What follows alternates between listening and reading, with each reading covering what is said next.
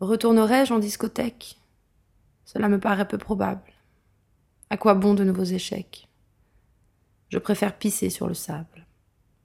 Étendre ma petite quéquette dans le vent frais de Tunisie. Il y a des Hongroises à lunettes. Et je me branle, par courtoisie.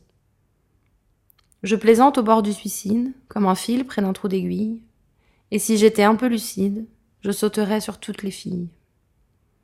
Et je ferais n'importe quoi, pour passer au moins une nuit, pour arracher un peu de joie auprès de ces corps qui s'enfuient.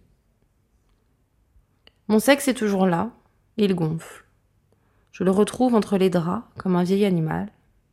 Il ronfle quand je réutilise mon bras. Que ma main connaît bien mon sexe. Ce sont de très anciens rapports. Rien ne la fâche, rien ne la vexe. Ma main me conduit à la mort. Je me masturbe au martini, en attendant demain matin. Je sais très bien que c'est fini, mais je ne comprends pas la fin.